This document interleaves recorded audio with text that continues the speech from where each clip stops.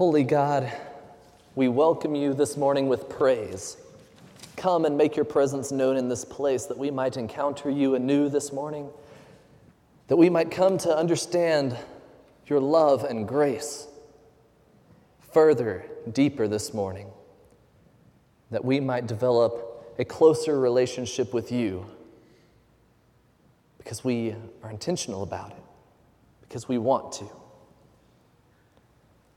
May the words of my mouth and the meditations of all of our hearts on your words this morning be good and pleasing and acceptable to you, O God, our strength and Redeemer. Amen. So here we are. We're going to do a little brief recap. So as Derek so kindly read for us this morning, we're in Jonah chapter 2. You're welcome to keep that open this morning, but a quick recap from Jonah chapter 1 last week, okay? Just because I want us, as we're going on this series on lessons from Jonah, we're going to keep a streamlined flow through it all. So Jonah chapter 1, we started by talking about kind of the intent behind the book of Jonah. Now, if you weren't here last week, I might be stepping on some toes. We can talk about it later if you would like, or if you want to shout out your angry tirade, that's okay. Most scholars do not believe that the book of Jonah is a literal historic book. And what I mean is, most people agree that the exact events in the book of Jonah probably didn't happen word for word like they did. We do speculate that Jonah was a real person. You can look in 2 Kings, can't remember the Bible verse because, I'm a bad pastor, but in 2 Kings, you can look and see there is a person named Jonah that comes up outside of the book of Jonah, and he is in fact the son of Amittai, as we talked about last week. But aside from that, we don't really get much of Jonah's actual life. Now, maybe something like the book of Jonah actually happened to Jonah. Maybe it didn't. What scholars do agree on is that the actual historic facts of Jonah are irrelevant. What does matter is what the narrative speaks to us and the lessons that we can glean from it. Most people take Jonah like a parable. In Jesus' ministry, he's always talking through parables, using narratives and stories to get his point across. Well, that develops out of the Jewish tradition of storytelling. It's not a new invention. They've been doing it for thousands of years. And most people believe that Jonah was the same, that the book of Jonah is the same way. A narrative used to prove a point. A narrative to get us thinking about something differently than we might have. So Jonah receives this call from God. Go and speak to Nineveh, that great city, and give them this message that I'm giving to you. And Jonah says, deuces, I'm out of here, and turns and runs the other direction off to Tarshish. We had Tarshish spoken to us 3 times last Sunday. Jonah runs opposite direction to Tarshish because Nineveh is a horrible place for Jonah. During the time that Jonah was allegedly written, the kingdom of Assyria is rising up to power. And they are starting to conquer most of the known world, and that ends up including Israel, which is where Jonah is from. And so in the process, Assyria ends up throwing all of the Israelites into exile. They're kicked out of their homeland. They are sent to the curb, or some of them brought back to Assyria as slaves. And so because of that, Israelites aren't very fond of Assyria, understandably so. Now the capital of Assyria is Nineveh, that great city which God sends Jonah to. And Nineveh at this time was probably the largest city on the face of the planet, considering how deep their kingdom roots went.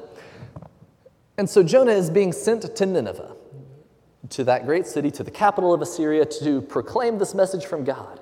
Paraphrasing here, you all are doing horrible things, change your ways, or you're going to be destroyed. And whenever Jonah hears this, he turns and runs toward Tarshish because, number one, Jonah hates Nineveh. As any good Israelite would do, Jonah hates Assyria. He doesn't want to go there. He wants to be as far away as possible from there. Number two, any person from an occupied country going to the capital city of that occupying nation is probably going to be treated pretty horribly. I expect violence would be involved. And so Jonah knows this and says, I'm staying away from that mess. I'm not getting anywhere close to Nineveh. That would be the end of me. Jonah is pretty wise so far. And 3, Jonah is dramatic. Jonah is really dramatic. I mean, he tops most other prophets in Scripture. We can talk about some other fun ones at some time. But he hates Nineveh so much that he would rather them be destroyed. You see, he knows that if he takes this message to Nineveh, that if he goes to them and tells them what God spoke to him, that there is a chance, maybe a small chance, but there is a chance that Nineveh would actually repent and turn from their ways and become like this really great, awesome people, and then God would spare them, would save them. And once again, Jonah hates Nineveh, hates Assyria, and Jonah wants to see them burned. Jonah wants to see their destruction. He doesn't want them to be saved. And so he turns and runs toward Tarshish to get away. In the process of running toward Tarshish, he gets on a boat, and all of a sudden a storm comes up while they are out on the water. And this freaks the sailors out because I guess at this time in the world's history, storms were uncommon on the ocean. I don't know. But anyways, they get freaked out because a great storm came up, and they realize that Jonah is the one to blame. Not atmospheric conditions, but Jonah is the one to blame for the storm. And so they take Jonah and throw him overboard. And then God sends a large fish, not a whale, a large fish to come and swallow Jonah and save him. And that's where our narrative picks up in Jonah chapter 2 this morning. Now here, as we're going into Jonah chapter 2, there are a couple of things that we need to be aware of. The first is that Jonah is experiencing the worst fate imaginable for the time. And what I mean by that is, during Jonah's time, actually for most of ancient Near Eastern civilization and on, people were terrified of the sea, like absolutely terrified of it. And pretty justifiably so. It's because, the sea is kind of unknown. It's untamable. Crazy things can happen while you're at the sea. Hurricanes come up. My friends and I were down at Dauphin Island this weekend, and we saw 2 water spouts come out of nowhere. Crazy things can happen at sea.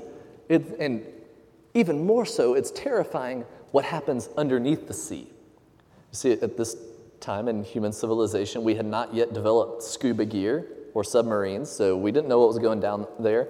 Maybe you could see, if you were in clear enough water, you could see deep enough, a couple feet, and see some fish. But beyond that, we haven't gotten fire to work underwater yet, and so we didn't know what was happening underneath there. And so they figured best to assume the worst. And so the sea, the ocean, the depths of the ocean became known as Sheol. And this is a term that comes up a lot in Scripture, particularly in the Old Testament. Sheol is essentially the underworld, the place of unknown, but at least the place where all bad things come from. Demons and great monsters and stuff like that come from Sheol. And this obviously has to exist underneath the ocean, because what else could be down there but horrible things? And so Jonah, whenever the other sailors address him and say, "Why on earth has this storm come up?" and he says, "It's my fault," he says to them, they ask him, "What do we do to stop this storm?" And he says, "Well, the most obvious thing is for you to pick me up and throw me into the ocean. That makes sense, and that will quell the storm, and we'll all be good." Jonah, at that moment, has already accepted his death. He's basically said, I grew up around a fishing town. I know how to swim, but if you're tossing me into the ocean, I'm going down to the pit of Sheol. I'm not going to survive this. He's already accepted his death. So Jonah gets tossed overboard and begins to sink and do the whole, underwater thing that's very unpleasant. But here's the catch. The catch, which we know is coming because it makes sense, but that Jonah doesn't know is coming. He survives. No person being thrown into Sheol, being cast out into the ocean, has ever been able to come back up from the depths. We understand that as drowning, but you just don't come back up the way Jonah does. But he survives. God sends this great fish and to swallow him, which I can imagine, at least for the 2 days that he was inside the fish, he was having to really deal with some serious trauma because, I don't know, for us, we think of the ocean as like a lovely place to vacation, take the boat out, do some fishing, whatever. In Jonah's time, this is a much more stressful event to be out in the ocean. And I imagine that was exponentially greater when all of a sudden, as he's drowning, he witnesses a mouth opening up around him and swallowing him. It blows my mind that we make Jonah into a children's story. This is a horror story. This is the epitome of Jaws in the Bible right here. But sure enough, fish comes around, swallows him, takes him in. And having experienced at least the closest thing that he could imagine to death and destruction, Jonah becomes more sympathetic towards those who might experience the same. In other words, he starts to realize this whole destruction thing, it's not that great. In fact, it's pretty horrible. And I don't think it would be good for other people to experience this as well, namely Nineveh. He starts to become a little more sympathetic towards them. But what develops a little extra oomph in his sympathy is that Jonah recognizes that despite his disobedience, despite the fact that God called on him to go and do something and he turned and ran toward Tarshish, the opposite direction, that despite completely turning his back on God, God still delivers him. God still saves him. God still rescues him, despite the fact that Jonah turned away. Any other god of the time would have, that would have been it. You would have been dead and done. And, there's no point in keeping around somebody who's not going to obey. But God saves Jonah, rescues him. And so Jonah is left in the fish for 3 days and 3 nights. And I imagine this is the time that the fish was, swimming back up to shore. Or maybe Jonah really needed those 3 days to collect himself. But what I love about Jonah, and this is kind of a sidebar, Jonah becomes a symbol for resurrection, for new life. Jonah becomes a symbol for things being completely turned around.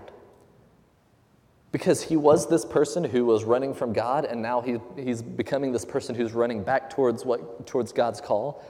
He was this person who was thrown to the depths of Sheol and ends up becoming a person who steps out onto dry land. He was this person who was surely going to experience death, but instead lives. And Jesus, whenever Jesus comes along a few hundred years, even quotes Jonah saying, when speaking about his own crucifixion, death, and resurrection, says, just as Jonah was in the belly of the fish for 3 days and 3 nights, so too will the Son of Man be in the grave for 3 days and 3 nights before his resurrection. So Jonah becomes a symbol for resurrection for days to come. But I think that Jonah really needed those 3 days to collect himself, to really refigure out his priorities, to start to understand, maybe I wasn't doing the best job before. And I think it came from Jonah's pride. That Jonah had this sense that I know what's best for the world instead of God. I know what's best for the world, and I'm going to take action on what I know is best. Jonah has a little bit of pride about him, thinking that he is the one who should be governing the way salvation comes to people. And so we're going to talk about pride a little bit this morning. As you can see in your bulletin, our sermon title is on knowing our place. And so, you better know your place. We're going to be talking about pride this morning. And it's an odd topic to talk about because pride isn't necessarily a bad thing. Psychologically speaking, experts agree that a certain amount of pride and respect for yourself and for others is actually a really good thing. It's healthy. But an abundance of pride becomes dangerous. Because, I don't know if you've ever encountered somebody who's really full of themselves, like knows that they are the boss, knows that they are what's up, and you start talking to them and you're like, okay, we aren't going to hang out very often.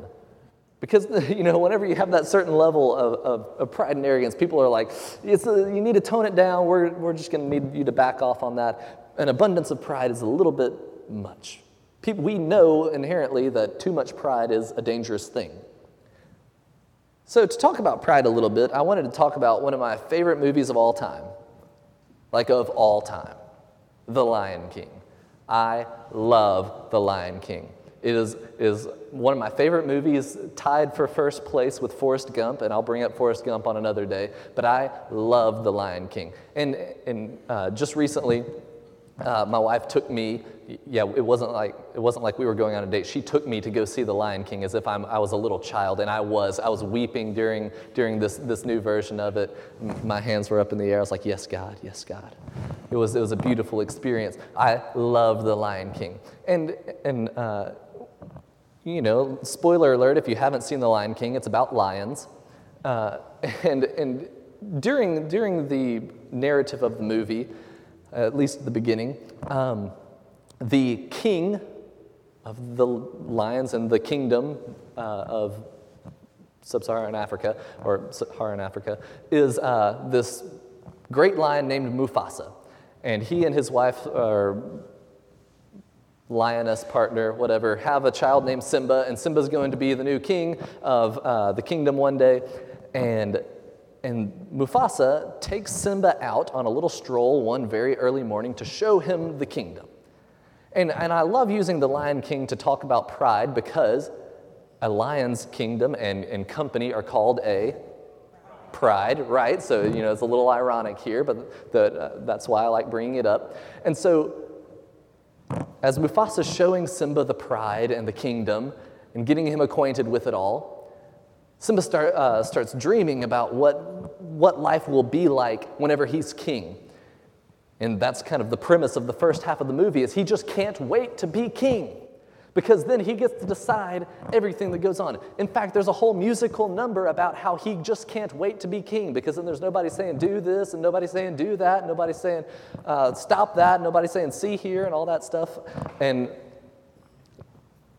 whenever Mufasa is teaching him about the kingdom, and Simba says, he can't wait for him to be able to do just whatever he wants. Mufasa talks about how he says there's more to being a king than just getting your way all the time. And Simba says, there's more? And Mufasa says, as king, you need to understand the balance. This circle of life, he calls it, and the opening song calls it, and respect all the creatures, from the crawling ant to the leaping antelope. Mufasa, the pride of Mufasa is one of humility, one that recognizes that the best way to lead, the best way to rule, is not from a place of arrogance, not from a place where you can just do whatever you want, but it's a place of respect and understanding balance. It's a place of taking a step back and recognizing that others around us are just as important as we are.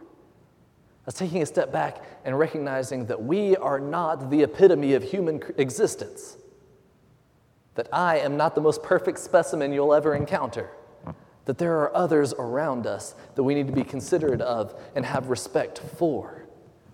It's the message in which Simba eventually latches onto and uses to develop his own kingdom, and which we start to see in The Lion King 2, but I won't get into that because it's The Lion King 2, and it was just okay. But back to Jonah. Jonah's pride, like I said before, I'm of the mindset that Jonah needed those 3 days, because Jonah's pride took about 3 days to dissipate. And maybe part of that was sheer terror and post-traumatic stress because he had just, gone through an extreme horror. But anyways, Jonah needed about 3 days and actually be removed from his place in order to understand that it wasn't his place to call the shots. God is trying to work a miracle and save Nineveh and save the people. And Jonah tries to call the shots and say, they're not worth saving. I'm going to save myself instead. But Jonah has to be physically removed, and even after he's physically removed and has these 3 days to dissipate his pride, he then comes to this point where he recognizes that even whenever he turned away from God, God still saved him. And it starts to click. oh, I'm Nineveh. I've been doing the exact same thing. I've turned my back on God, but now God is still trying to save me. And it starts to click, and finally we come to his prayer, which is the entirety of chapter 2. And his prayer is a confirmation of his understanding. Now, Jonah's prayer is a beautiful form of poetry in which he recognizes on 3 different occasions that when he was going toward destruction, God saved him. That whenever he thought all was lost, God saved him. And whenever he thought he was sure to die, God saved him. And what he realized is that despite his unworthiness to be saved, God still saved him. God takes the steps necessary to ensure that Jonah can carry on. And Jonah comes to the climax of the book, what's called the thesis statement of Jonah.